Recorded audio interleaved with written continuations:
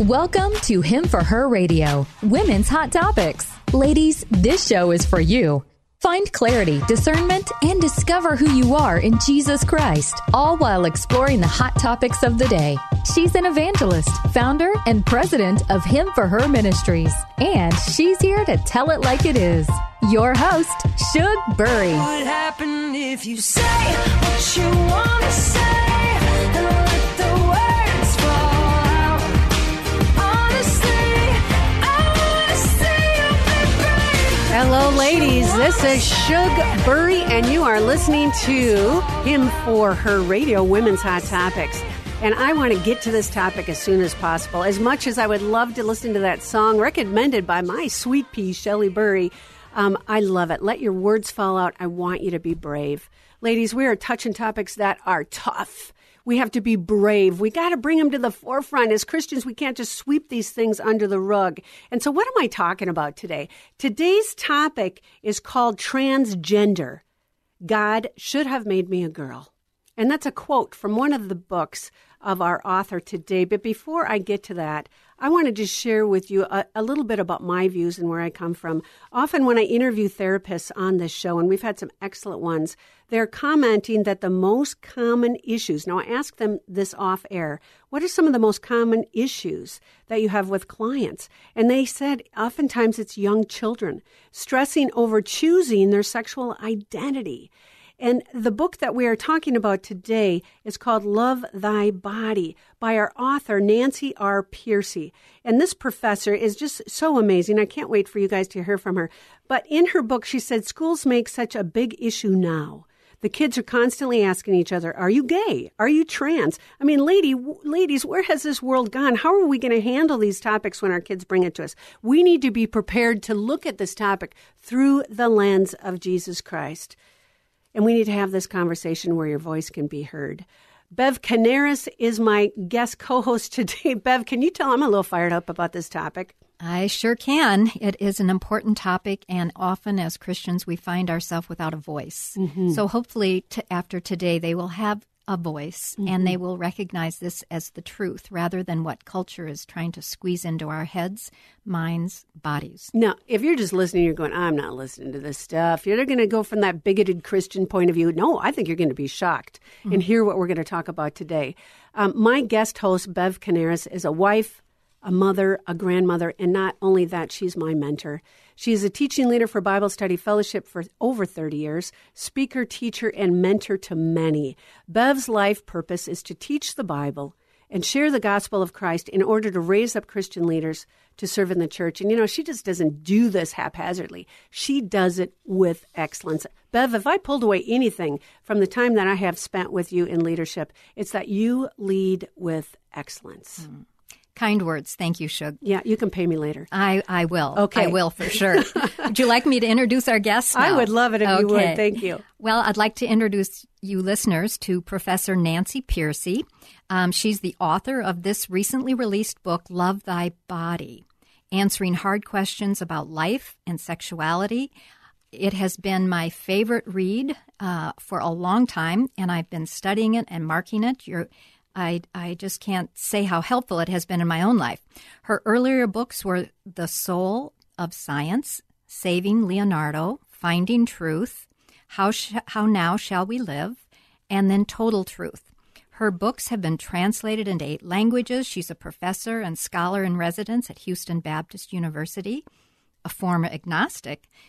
Pearcey has spoken at universities such as Princeton, Stanford, USC, Dartmouth.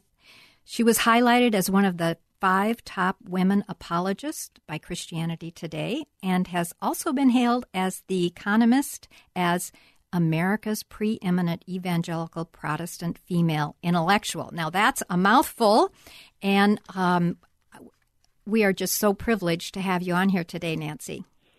Thank you. I'm privileged to be here. You know, I'm kind of in awe that you'd even come on our show and share about your fabulous book. I have followed you for quite a while. I've read several of your books, the ones that you've co-written with Chuck Colson. And so Love Thy Body was recommended to me by Bev Canaris, my mentor. She said, this is a great book. She's a wonderful author. You've got to check it out, Chug. So Nancy, thank you for your busy schedule for coming on and allowing us to kind of pick your brains on these tough topics. Well, thank you. And I'm so glad that you're focusing today on transgenderism because that, like you said in the intro, that is a topic that is filtering all the way down to our young people, back down to kindergarten, and we do need to have a handle on how to respond to it. So tell me, just give us a general overview of Love Thy Body. Why did you write the book? And just share with us a little bit about it. Right. I wrote Love Thy Body precisely because we are fighting these sort of headline issues like transgenderism, homosexuality, euthanasia, abortion. And what I wanted to help people to see was that the secular ethic is actually based on a low view of the body. That's why I called it Love Thy Body, because the counter to secularism is to love your body. We tend to have this backwards. Many of us think that the Christian view is a low view of the body, that the body doesn't matter. It's only the spirit that counts. Here's how one of my students put it. She said, growing up in the church, I was always taught, spirit good, body bad. And when I say that to audiences, I always get lots of heads nodding as people say, yeah, that was pretty much my experience. And Christians are kind of known for being negative, for saying, don't do it, it's wrong, it's a sin, and there's something wrong with you if you do it. And in Love Thy Body, I help people to see that, no, the message of Christianity is your body is valuable. Your body was made by God. It has high dignity.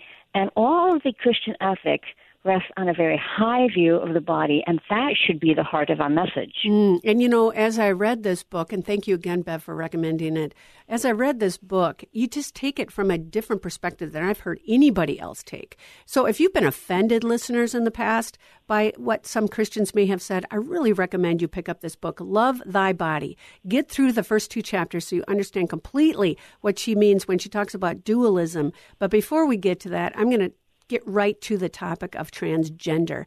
Some people don't know what that means. Could you explain what that is?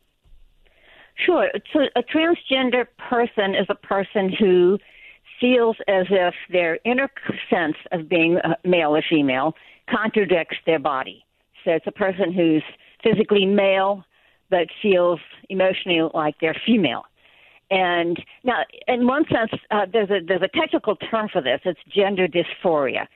And you can have gender dysphoria and not become transgender, because the gender dysphoria is the feelings.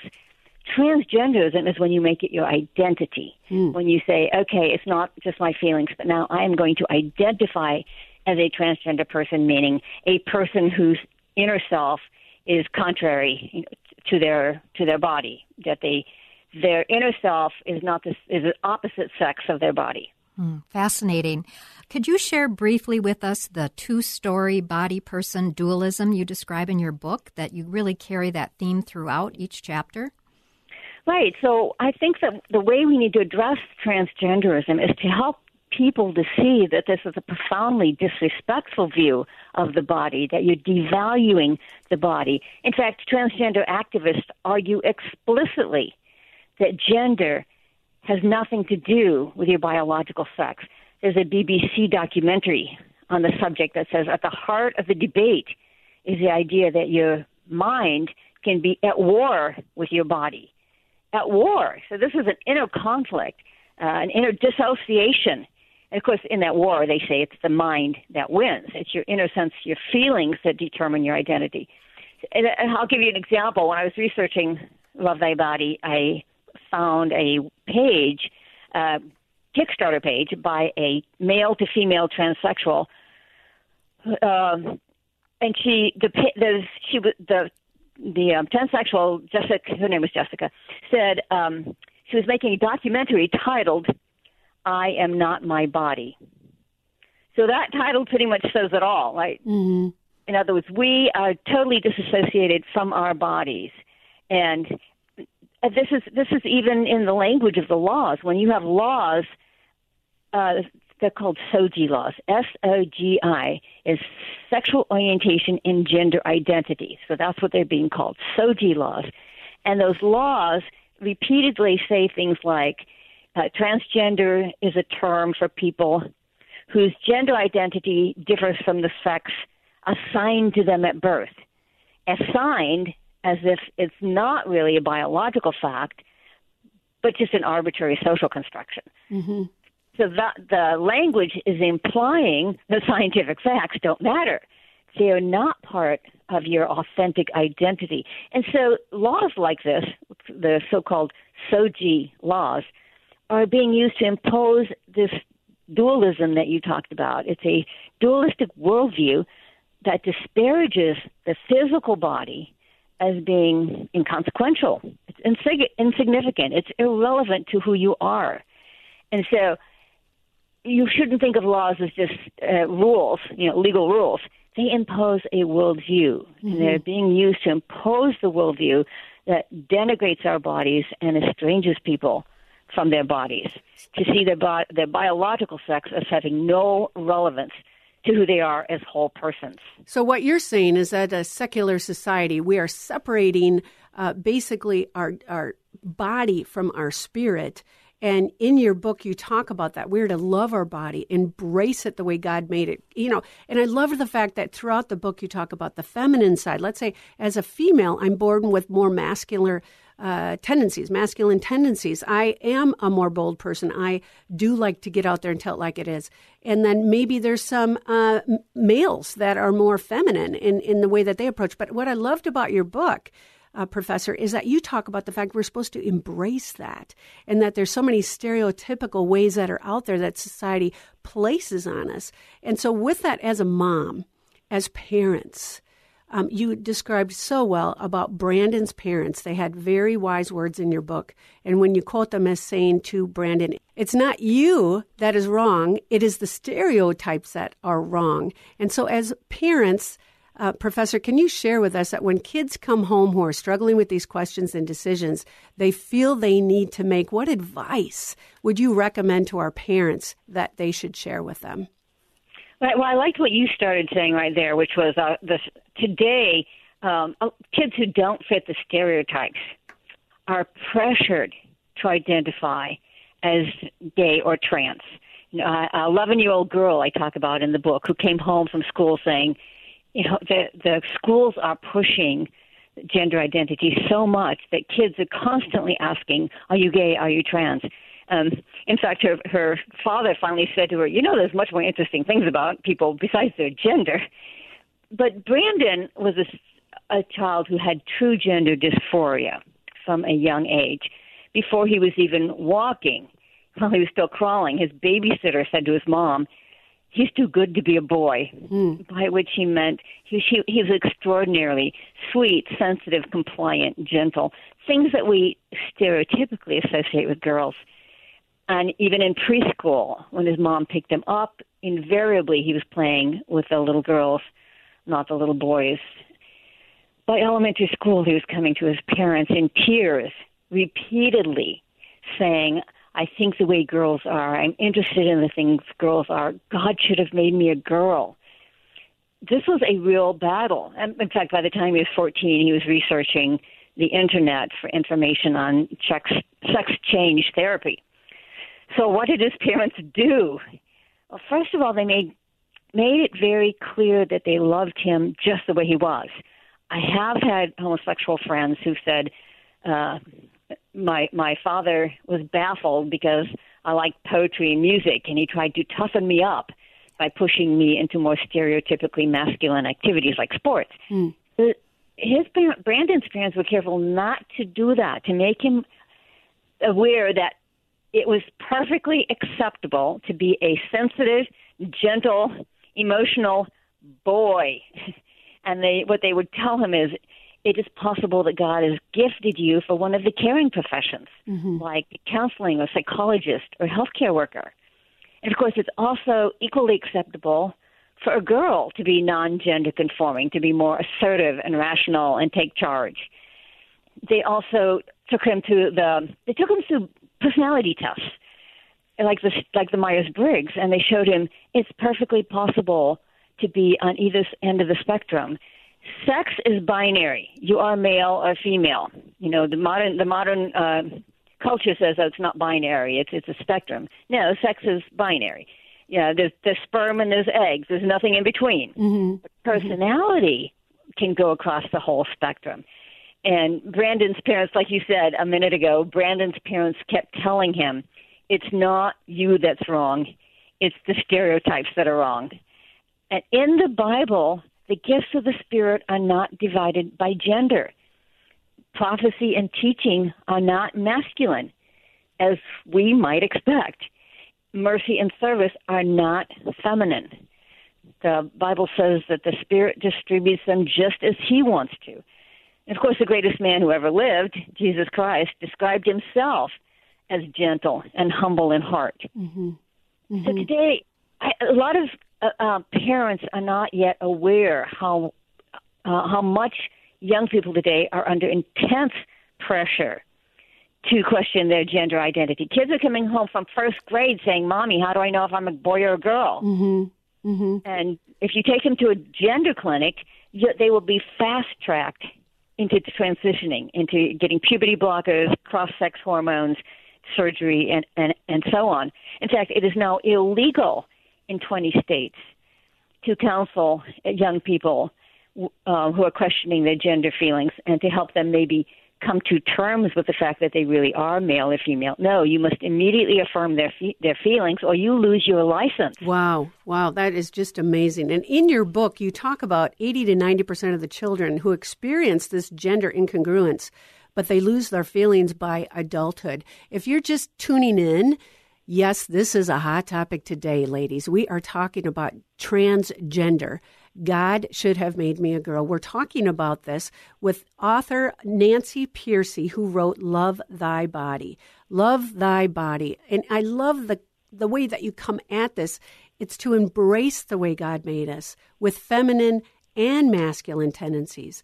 That God is a God who knows you. He knows the plans for your life, the purpose for your life. And we're not to actually jump into stereotypical roles in America and across the world, actually, that box us in, but to embrace the way that God made us. I'm here with our co-host, Bev Canaris. Bev, thank you again. And I know that you've got just even more questions for our professor. I certainly do. I think it's very interesting that you explain this wide range within the gender. I think that's very comforting and could be helpful for parents if they realize that wide range. They could help their child through this. Also, but the question comes to my mind after what you've just shared is this, that isn't it normal for people to question their sexuality before they're in an adult role? Some, as late as in their 20s, are kind of still a little mystified about sexuality and sex. You're right.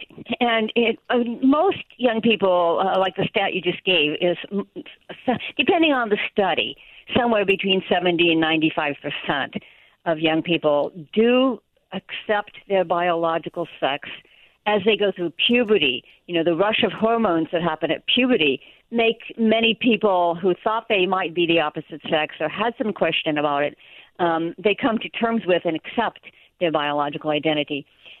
Today, because of the pressure, many of them begin to say, well, maybe I'm really the opposite sex.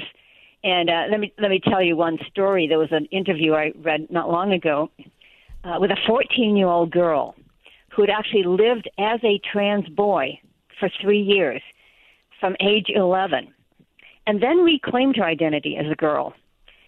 And in this interview, she said, the turning point came when I realized it's not conversion therapy to learn to love your body. This interview came out after my book was already published, but it would have been a great quote for a book titled Love Thy Body. Yes, and that is a great story, but you have many of those illustrations in your book that are so helpful. One thing, Nancy, we kind of switch gears here a little bit, that is really on my heart, and I know on Shug's heart here too. Can you just tell us how the church can be more loving and humane and supportive of human rights than the secular communities? How is the church supposed to respond to these people who are caught up in this really lie from the culture? It's a denial of what's physically fact. It's kind of like the emperor's new clothes, you know. We're all saying, "Oh yeah, yeah, yeah," and the masses have been they're denying something that's totally false. Yeah, what was interesting about the interview I just mentioned with the girl who had lived as a trans boy is that it was on a very secular, liberal website.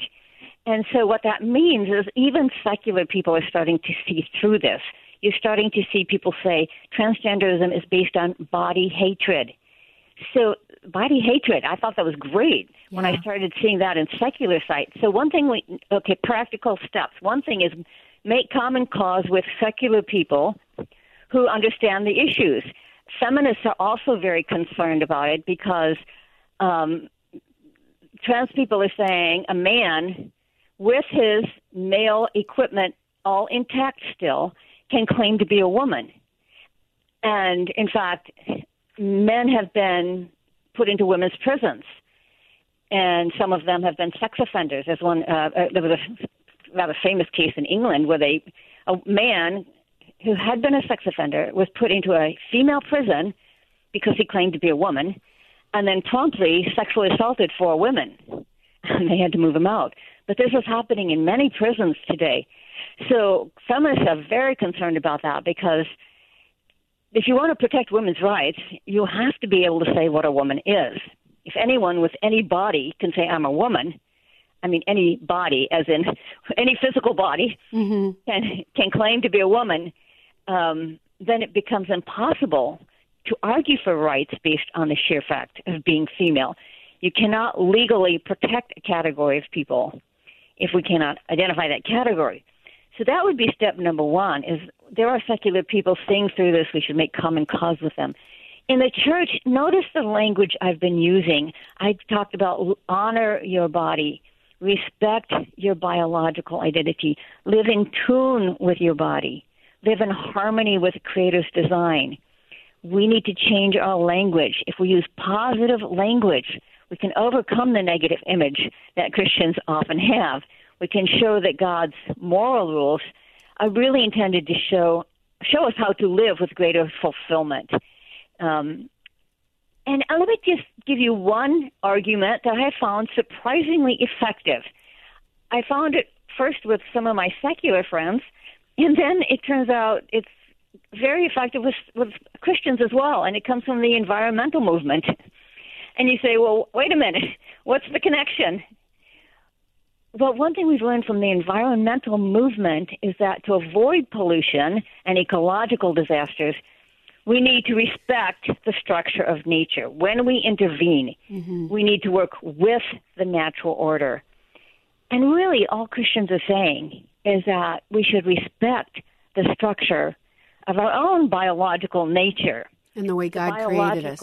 Yeah. That's right. Yes, it's not some evolutionary accident. It's part of the original design that God pronounced very good. It's part of the created order that's declaring the glory of God. And ladies and gentlemen, if you're listening, God is saying you are very good. He loves you. He cherishes you. He lifts you up. He came and died for you. And I want to remind you, listeners, that our world has become so consumed about what sexual identity we are that we have lost sight of the fact that our identity is not in our sexual preferences. Our identity is not in the way our bodies are wired. Our identity is not in our feelings. Our identity is in our Lord and Savior, Jesus Christ. That is who He is. He came and died for us just the way we are. Why did He do that? Because He wants us to be united with Him. And today, right now, you can have the power of God in your life by saying yes to Jesus It's not yes to what you imagine the church is. It's yes to what Jesus Christ is in Scripture. And yes, men and women, we will fail, we will stumble, we will make mistakes, but God does not. He is an awesome God. I thank you so much, Bev Canaris, for being my guest co-host. Thanks, and Shug. Professor Nancy Piercy, who wrote the book Love Thy Body. Professor, thank you so much for coming on. And ladies, until next time, we are here talking about the tough topics. This is Shug Burry, over and out.